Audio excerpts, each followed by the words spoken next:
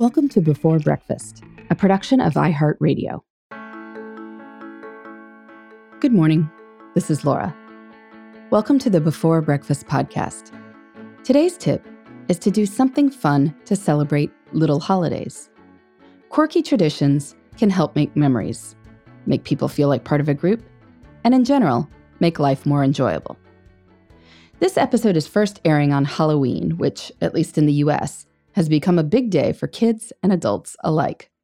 My 4 children picked out their costumes earlier in the month. The elementary school kids will parade around their school grounds for parents who, I learned this after moving here, will all take a half day to come watch. We'll go trick-or-treating tonight, picking up candy from neighbors. My kids don't even have that much interest in the candy after a week or so. It's more just the fun of being out and about, doing something different than the usual routine of dinner, homework, and bed. My heavy partying days are likely behind me, but from what I hear, Halloween is also a big night at the bars, with adults seizing the opportunity to dress up creatively or subversively. Some of us stretch out the fun by adding in festive holiday activities in our communities, such as a boo at the zoo or visits to pumpkin patches. And I like to throw in little things for the day itself. For the past few years, I've made pumpkin-shaped pancakes on Halloween morning and attempted to dye them orange. So why do we do these things? Holidays and special days in general are a big part of being human. We like to celebrate. In particular, we like to celebrate special days together as families and communities. And we mark the passage of time by seeing holidays come and go on the calendar again. That's true for all holidays. But I think that minor holidays, like Halloween or Valentine's Day, present particularly good opportunities to add a little happiness to life. Part of the appeal is that they are minor. Major religious holidays such as Christmas or Passover have millennia of traditions behind them, and thus produce a lot of pressure to get it right. You are plugging into long-standing customs. There can be much joy in that. There can also be a lot of seriousness, and less space for quirky approaches. Also, with the big holidays, our calendars already acknowledge them. Many offices close around the Christmas holiday, or there's an assumption that people will want it off. In my school district, we always have spring break the week of Passover and Easter. Life already changes for these holidays.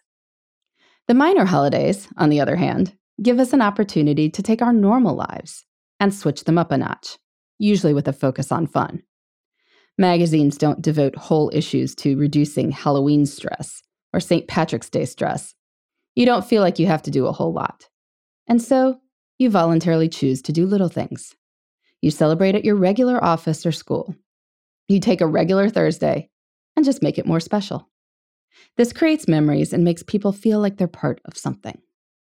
So how should you celebrate minor holidays at home and the office?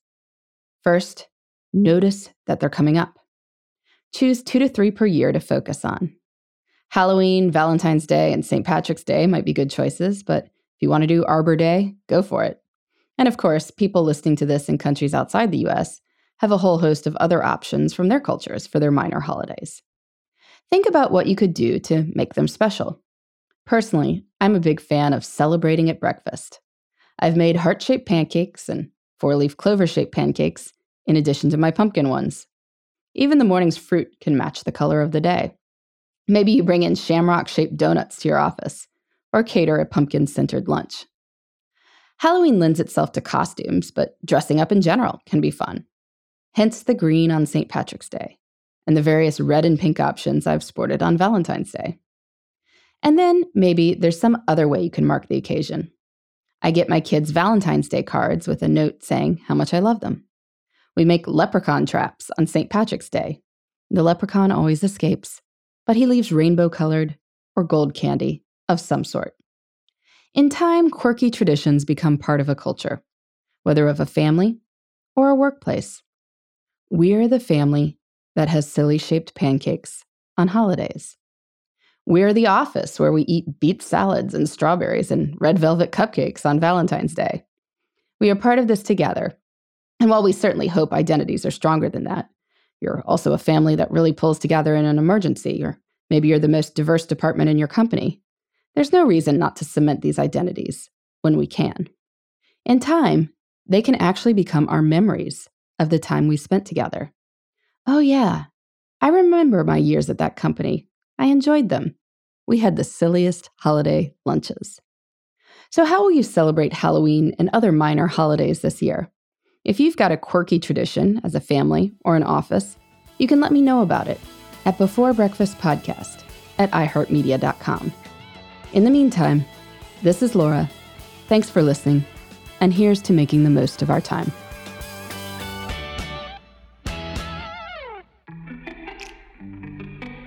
Hey everybody, I'd love to hear from you. You can send me your tips, your questions, or anything else. Just connect with me on Twitter, Facebook, and Instagram at Before Breakfast Pod. That's BE4, then breakfast, POD. You can also shoot me an email at beforebreakfastpodcast at iHeartMedia.com. That Before Breakfast is spelled out with all the letters. Thanks so much. I look forward to staying in touch.